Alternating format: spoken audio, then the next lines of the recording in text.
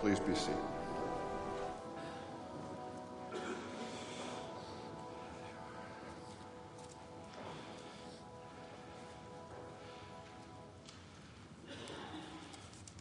As we turn in the scripture reading lesson this morning for Matthew 1, verse 18, do be in prayer. Dr. Rogers just is suffering a little bit of a nosebleed.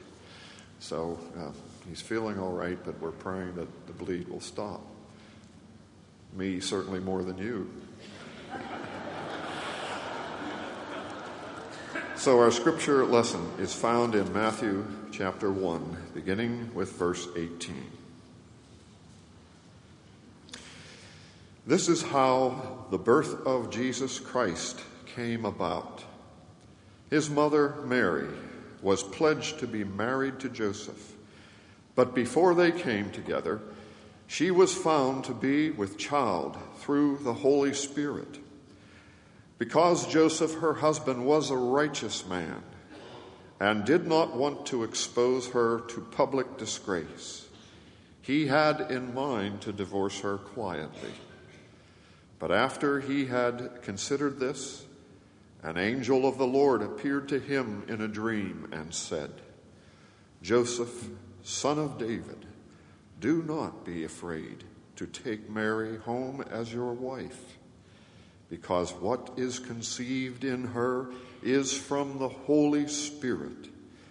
She will give birth to a son, and you are to give him the name Jesus, because he will save his people from their sins." And all this took place to fulfill what the Lord had said through the prophet. "The virgin will be with child and will give birth to a son, and they will call him Emmanuel," which means God with us. When Joseph woke up, he did what the angel of the Lord had commanded him and took Mary home as his wife. But he had no union with her until she gave birth to a son, and he gave him the name Jesus. May God add his blessing on this, the reading of his word.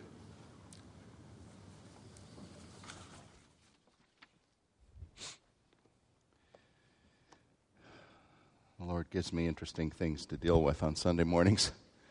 I have a tendency towards nosebleeds, and this cold has not helped that. But let's look at his word together, and if you don't mind bloody Kleenex flying around up here, we'll make things go forward. Let us ask God to speak through his word. Father, we ask as we approach this wonderful passage with its truth that is familiar, yet so deep and so profound, that you would truly be the one who speaks and enlightens our minds and hearts to worship and adore before the marvel of all you have done. In Jesus' name, amen. Almost every Sunday, when we use the Apostles' Creed, we repeat those words that you can reel off so easily. I believe in Jesus Christ, God's only Son, our Lord, who was conceived by the Holy Ghost and born of the Virgin Mary. You spoke a slightly different version of it. Same truth, though, in the Nicene Creed, an equally old creed this morning. And as you say these words so blithely, I wonder if you realize that Christmas has very little point unless Jesus really was born, as the Scripture reports, of a virgin woman. That he was begotten entirely by the miracle action of the Spirit of God and not by the normal means of conception of a human father. If, as some critics would want to claim, he was the illegitimate offspring of Mary and some human father, whether Joseph or wild claims have been made, a Roman soldier or all kinds of things, then he is not.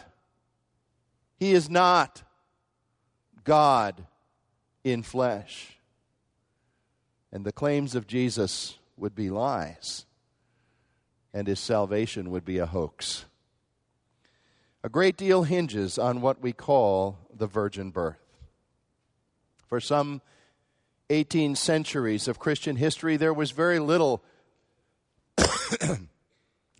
significant opposition to the teaching of this doctrine. Early church fathers taught about the virgin birth from about 100 A.D. onward with no real opposition, no debates going on, because the Scriptures so obviously taught it. It was inescapable. When the great church councils were convened, Nicaea, from which this Nicene Creed comes, 325 A.D., one of the earliest of the great councils of the church fathers, that subject was not debated. When the Council of Chalcedon in 405, another of the epic councils where the doctrine of Christ was considered and worked on and hammered out in human terms and creeds, there was no big debate about the virgin birth. It was not under dispute.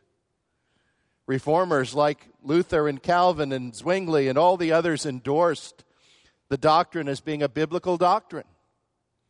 Interestingly, many early scientists like Blaise Pascal, Galileo, Isaac Newton, Michael Faraday, all of them evangelical Christians, those men affirmed in their writings, their scientific writings, the virgin birth of Christ.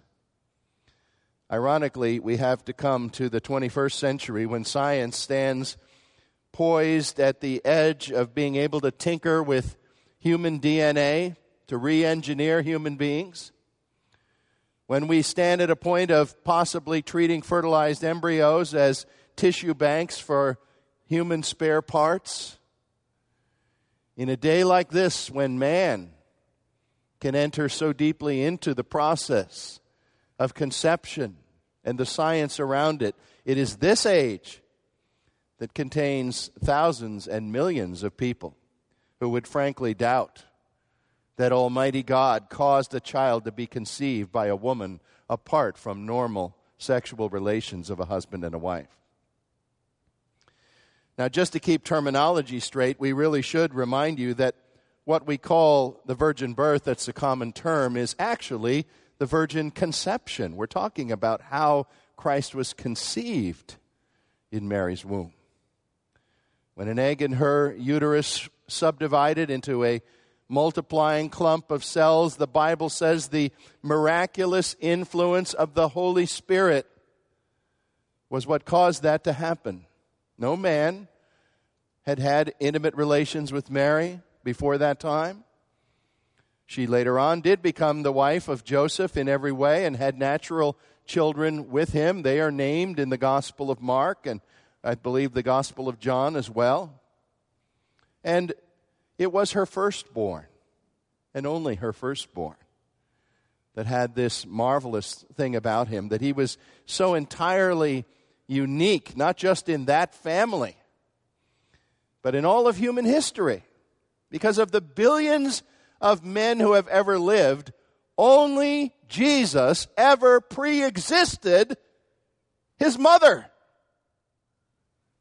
He had ruled the heavens from creation as the prince of creation at his father's side. But there in Bethlehem, in that rude place, probably a cave, perhaps with a building built across its mouth to act as a stable, there, in one of the crudest structures and situations that could be found on the earth, he came to be born as a red-faced, squalling infant eagerly seeking to feed at his young mother's breast.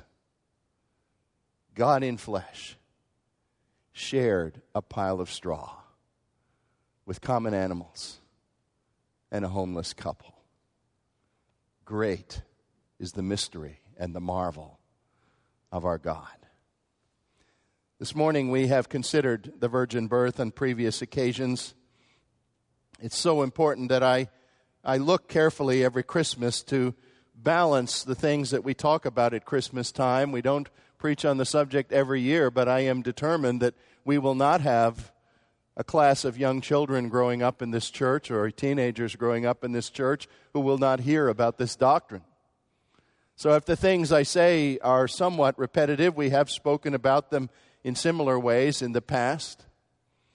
But the first thing to say to you before you will grasp why the virgin conception of Christ is at all relevant to your life is to make you understand that this event is taught by the Word of God as a down-to-earth historic event.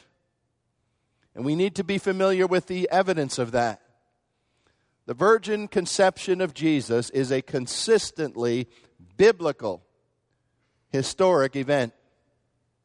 Let me go over some texts. You've heard about these before, but you need to see them in terms of their sweep and of their cumulative evidence when taken together. The earliest text is Genesis 3:15, a wonderful verse that many regard, most theologians regard, as the very first prophetic mention of Christ in all of the Bible.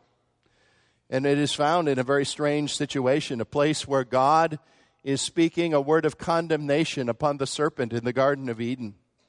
And he speaks prophetically to that one, to Satan, who has motivated or caused the sin of the man and woman. And in putting a curse on him, the Lord said, "The offspring of the woman will crush your head, and you will strike at his heel." That's a very fascinating forewarning of what would take place many centuries down the road as Jesus Christ would indeed see combat with Satan and go to the cross, and his heel would indeed be struck at. But Satan would end up being the one who was crushed in the defeat of the cross and resurrection. Now, it's so interesting that Moses, the author of the book of Genesis, inspired by God, would have used the phrase that he used there to call the coming Messiah the offspring of the woman. A very unusual phrase. A phrase that in his situation almost no author would have used, because it was your father's ancestry that mattered in those ancient patriarchal times, not your mother.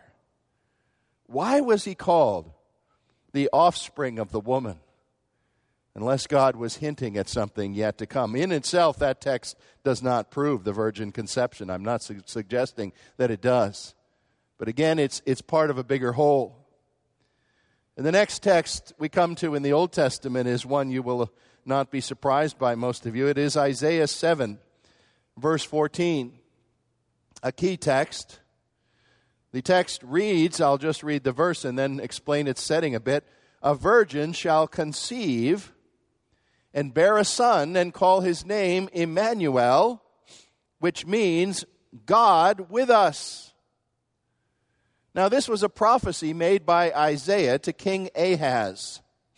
Ahaz was basically an unbeliever.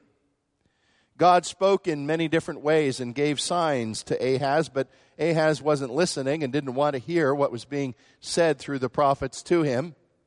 And so in Isaiah 7:14, you have something that comes like a climax, an epic announcement. It's preceded by the word, "Behold," or "Listen to this one." This is very important. And the prophet predicts the birth of a wonderful child who would bring his people salvation. Now, when would he come? Where would he come? Who was he? Prophecy has a way of being indistinct like that.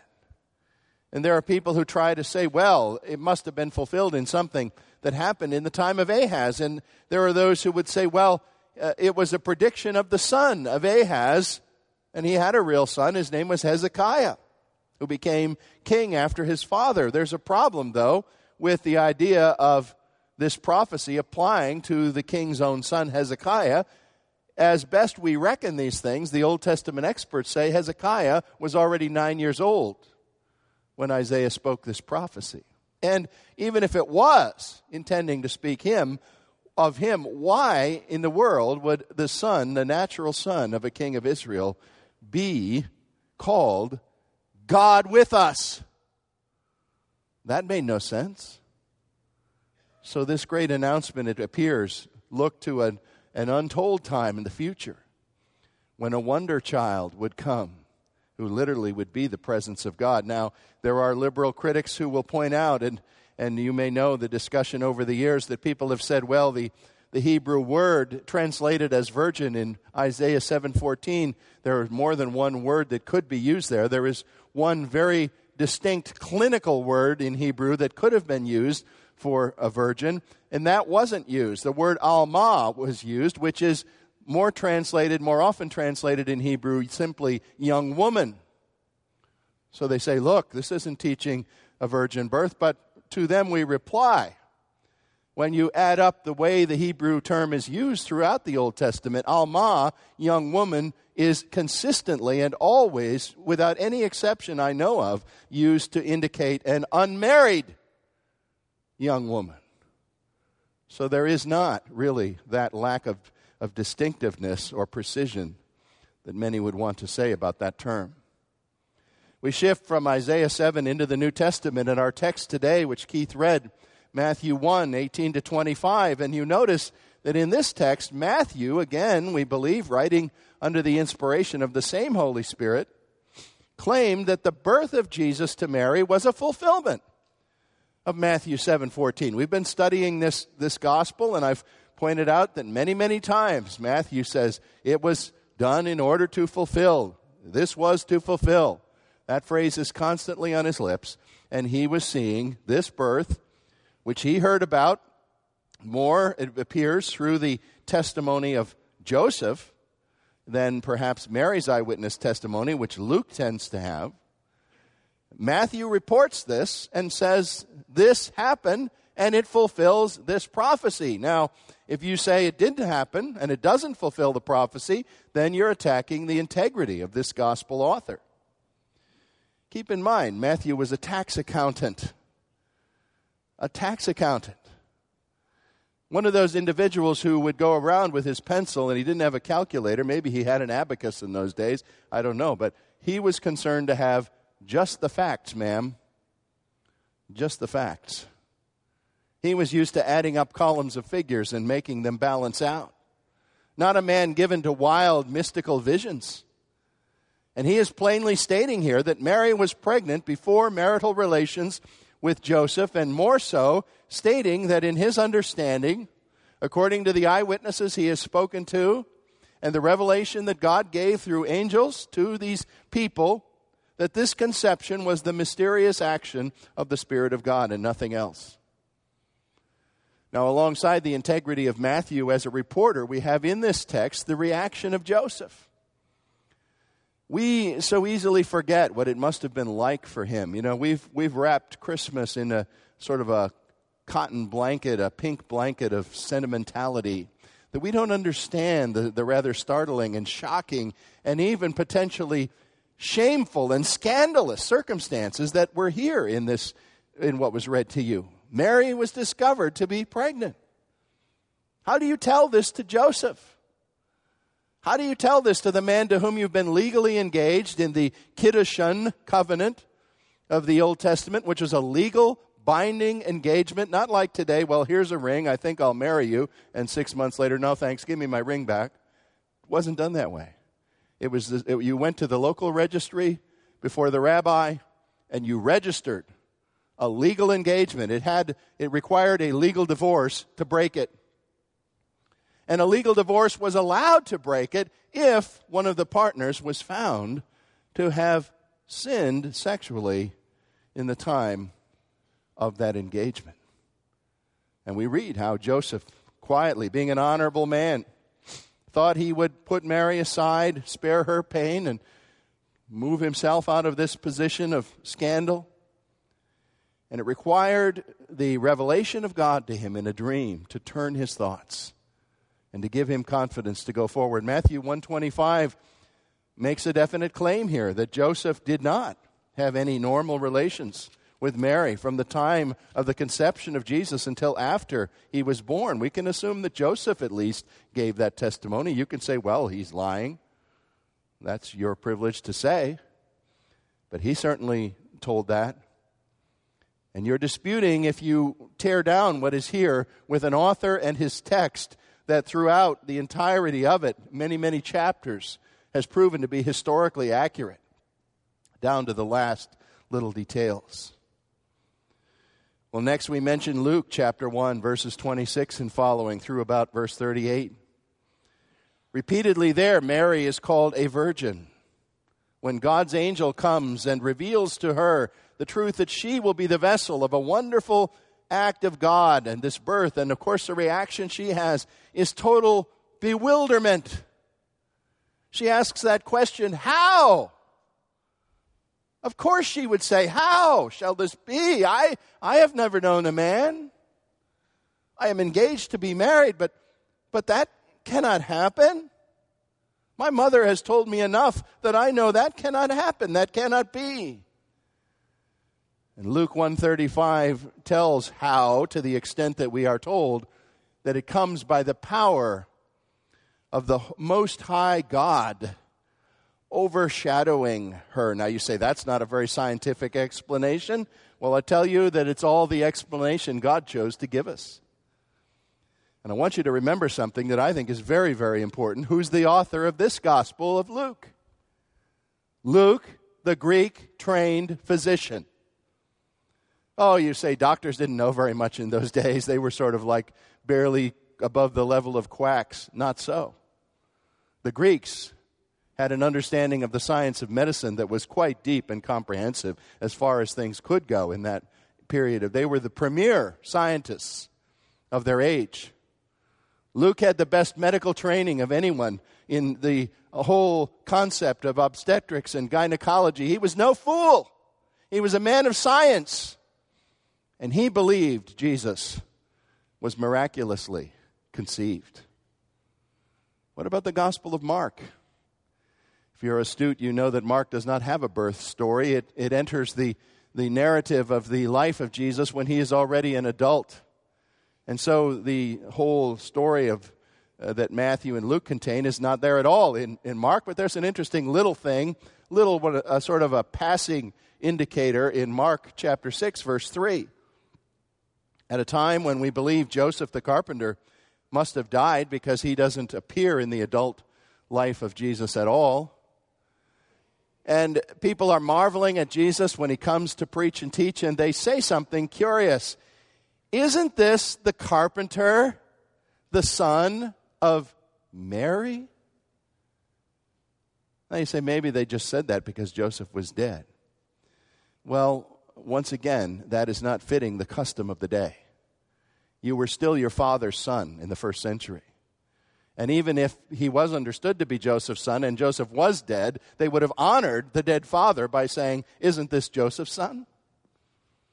But his neighbors didn't say that. Isn't this the son of Mary? That doesn't tell us what they had in their mind or what they understood, but it does tell us that they did not view Jesus as the natural son of Joseph, at the very least. Another glancing reference, and the only one, from the Apostle Paul, who may, because of the way he wrote in an early time, he may, some speculate, have not pronounced too much about the virgin birth because Mary was still alive. And there was a certain measure to which she would want or need protection from authorities and not having things emphasized. Whether that's so or not, we don't know, but it's an interesting thing to think about. But in Galatians chapter 4, verse 4, once again, Paul uses an unusual form of speech when he described Jesus in a curious phrase, saying he was born of a woman. Born under the law. You say, well, what's wrong with that? Of course he was born of a woman. He wasn't born of a man. But still, that's not the way they talked. That's not the way they talked in the first century. Born of a woman, pointing that out seems to have something unusual about it that may well be the indicator that Paul certainly accepted. And there's nothing whatsoever in Paul that contradicts the idea of the virgin birth. Now, if you take these accumulated texts, and there are some lesser ones as well, but those are the main ones that we would deal with. And you say, well, I'm sorry, you've put them together, you've made a case, but I can't accept it. Well, I say then you have to ask yourself, are you then predisposed against the idea of anything miraculous accomplished by God? it's probable that you are. Because we're dealing with fairly plain meanings here of fairly straightforward biblical narrative.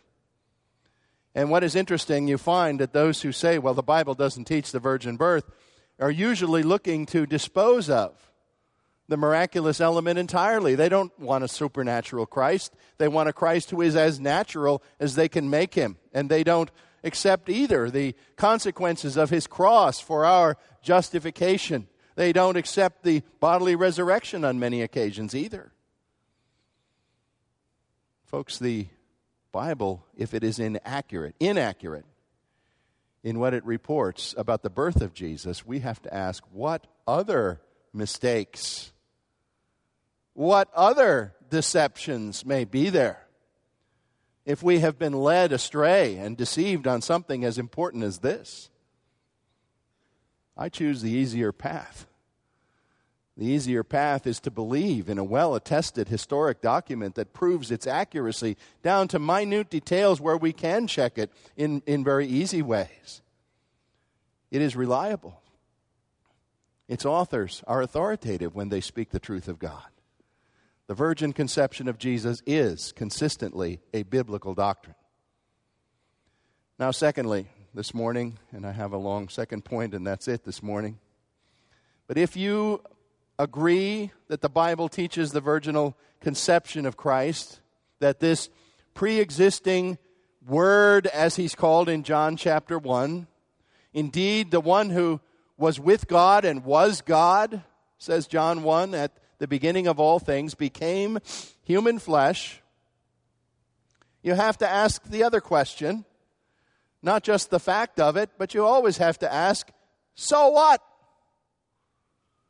What difference does it make? Does the virgin birth or conception have significance for you and me? I'm going to spare you this morning because I actually would have 6 subpoints that I could give here, but I'm only going to give you 3. The 3 that I think are the most significant of all. Here's the first. Does the virgin birth have significance for you and me? Yes, it does, because it influences whether your whole view of Jesus Christ is founded on a natural foundation or a supernatural foundation. Colossians 2:9 says of Christ this, in him the fullness of the Godhead dwelt in a human body. Remove this virgin conception and a few other things, the bodily resurrection, the ascension into heaven, and you have a human Jesus. That's what our age delights in, doesn't it? We're through, we see the books being churned out. They're churned out practically every month, from the Da Vinci Code to the Lost Gospel of Judas, so-called, to you name it. One thing after another that's telling us, most of them hoaxes so flimsy that no scholar takes them seriously, but the general public says, aha, they've finally torn Christianity apart. They've made Jesus a natural man, just one of us, feeble like us. And that's what everybody wants, a lesser Christ.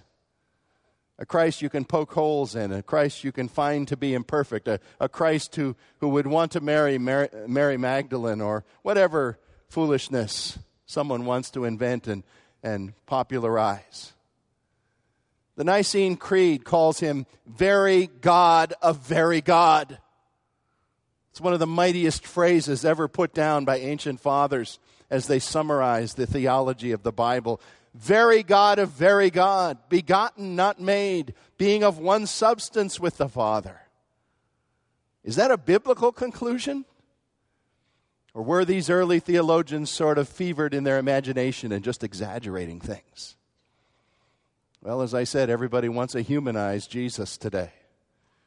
How easily we can take these various things. The gospel according to Judas is the latest one to come along. Nobody seems to be too interested in the fact that it's based on a text that came out somewhere between 400 and 500 A.D. that's been known and dismissed for a long time by serious scholars. But now we bring it out and say, aha, Judas wrote a gospel, and look what he said. Well, what he said was of no consequence, and it wasn't written by Judas.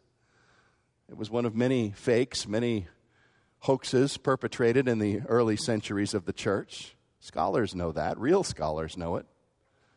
But you can find somebody with a PhD after his name who wants to sell books. It's not hard to do. We want to humanize Jesus. We want a Jesus we can bring down to our level. And in many cases, people want a Jesus they can knock down to the floor so they can trample on him. Now, of course, we admit that there is a vast mystery about the how of God entering a human embryo. There's a mystery there. Well, there's also a mystery about the Trinity. One God in three persons. There's also a mystery about how a 3 days dead corpse became reanimated and was visibly recognized when he appeared and spoke, and how he was ascended into heaven. There are many mysteries that surround Jesus Christ. How could he remain sinless? He wasn't stainless steel. He went through real temptations. He battled them, but he conquered. If we're dealing with the second person of the triune God, wouldn't you expect that there'd be something supernatural about his birth? The 19th and early 20th century theologian at Princeton, B.B. Warfield, said this: "Born into our race, he was. Born of our race, he never was." There is the supernatural foundation to the person of Christ, who was nevertheless a real man. Secondly, in significance terms, the virgin conception and miraculous birth of Jesus serves as a pattern, spiritually speaking, for every Christian's new birth by grace through faith. In other words, as an event of history and biology, the way Jesus was conceived is unparalleled. It doesn't happen to anyone else. But in a spiritual way, figuratively, but yet really, what happened to Mary occurs millions of times when the Spirit of God overshadows an unbelieving, dead mind, locked in its sin and blind to the things of God, and God awakens that mind to see his Son for who he is and to trust in him. The theologians call this regeneration. You might call it the new birth. That's just as good. John chapter 1, verses 13 and 14 tell us that this pre-existent Christ, quote, became flesh and made his dwelling among us. And here was the result, that we might become children of God, born not of natural descent, you see. Spiritually, we are born not of natural descent, not of a husband's decision, but born of God. We too have a birth that has its powerful conception in the working of God by his Holy Spirit when we come to Christ and show our faith in him and confess him as Lord and repent of sin and trust him for eternity. We can call every Christian conversion a kind of virgin conception, if you will. Because before you could believe in him as Lord, God must bring you alive. The quickening of God, the regeneration of God, precedes faith. He gives you the faith to trust in Christ. And this rebirth is the sovereign miracle of his own divine grace. Those who have experienced it will think of the virgin birth as a history event and say, praise God, that's exactly what happened to me.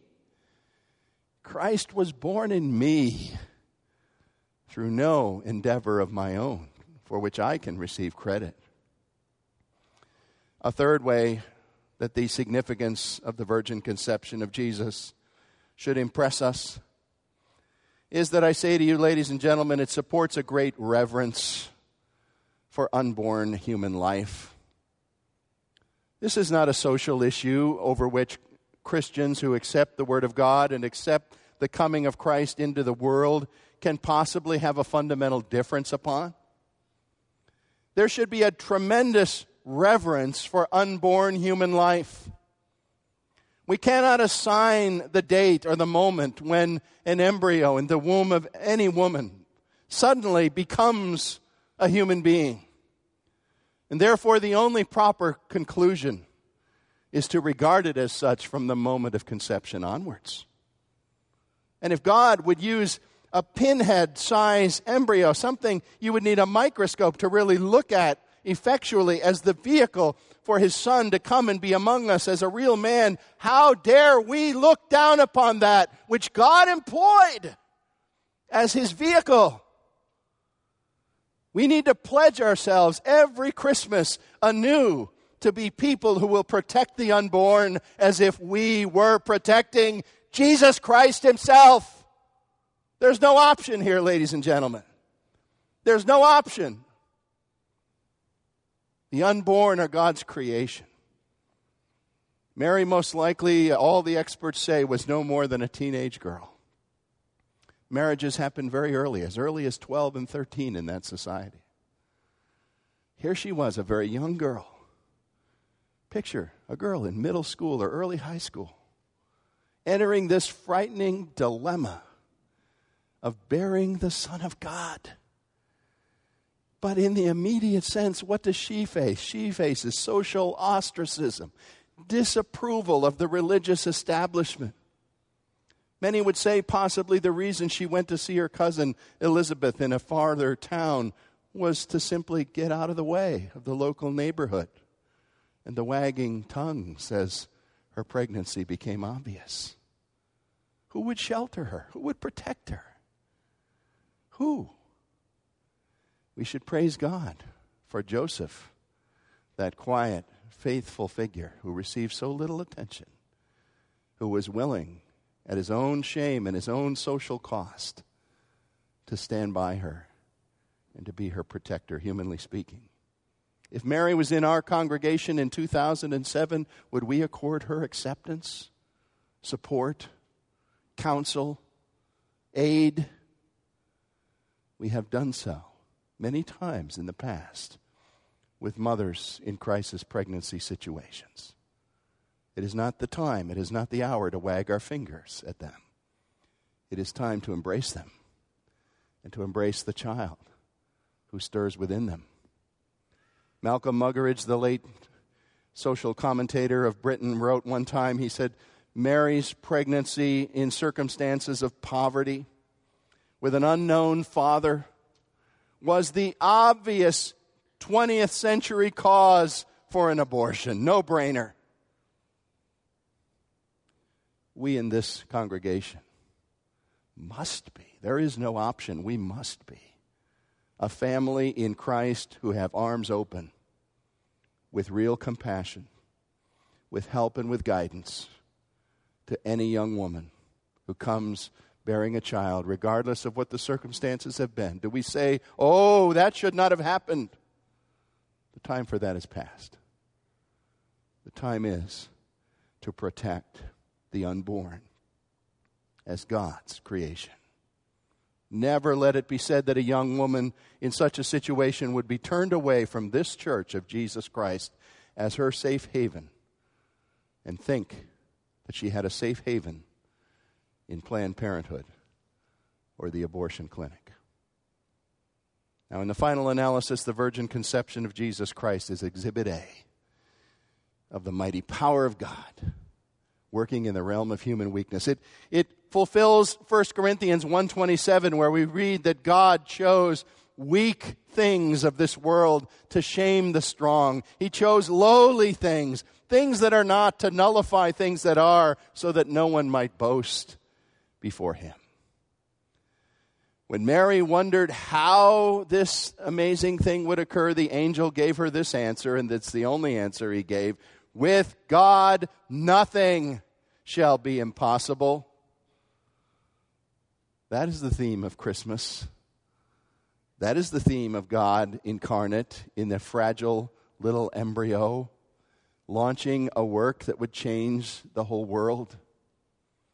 Dr. J. Gresham Machen wrote what is still today the authoritative Protestant book on the virgin birth of Christ. It was written in the early 20th century, and nobody has exceeded it for sheer scholarship. Machen concluded this. He said, the eternal Son of God, through whom the universe was made, did not despise the virgin's womb. Oh, he said, it is not strange that this wonder has always given offense to the natural man. But in this truth, we find God's redeeming love expressed. In that babe so wonderfully conceived as our Savior, who thus, in other words, by that means, became man to die for us and to bring us to peace with God. No obstacle is too great for this mighty God. Do you think there really is a dead heart of unbelief, a heart of stone, as it were, in spiritual things, that God cannot awaken and give a transforming birth and the pulse beat of eternity in that life where all was deadness before? He has done it time after time after time. If you have no personal acquaintance with what I'm saying, I'm going to bow my head and pray. Maybe you need to just make what I say your prayer. Bow with me. Oh God, my sin has wounded me and left me as if I was a dead man or a dead woman before you. I realize I need nothing less than a whole new birth. By that same miracle power you used to bring Jesus into this world, oh God, if you are the God of all creation, bring to birth in me a new creation formed in the image of Jesus Christ. Let your eternal life be born in me, and let it be today. Amen. And ladies and gentlemen, if you will pray that,